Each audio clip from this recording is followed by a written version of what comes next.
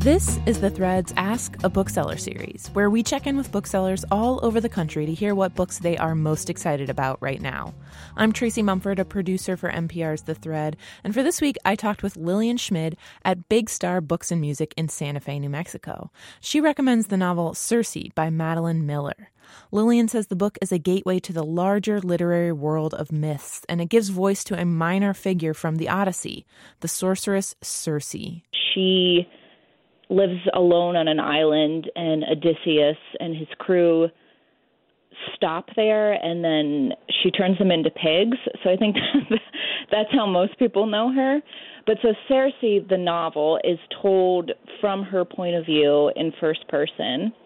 And I rarely use the word beautiful for fiction, but this is just really a beautiful novel. I've always been really intimidated to get into Greek or Roman mythology.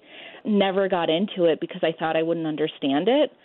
But Circe, because they take, I think, a minor character and they tell it through her voice, it kind of opened up the door to myths for me. And so because I read Circe, actually in my book club, that I was the next choice, and so I picked the Odyssey, which I never in a million years thought I would read. I thought that was just for academics or, like, I don't know, super nerds or something.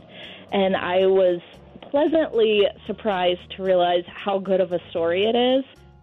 That was Lillian Schmid at Big Star Books and Music in Santa Fe, New Mexico, recommending Circe by Madeline Miller, as well as the Emily Wilson translation of the Odyssey.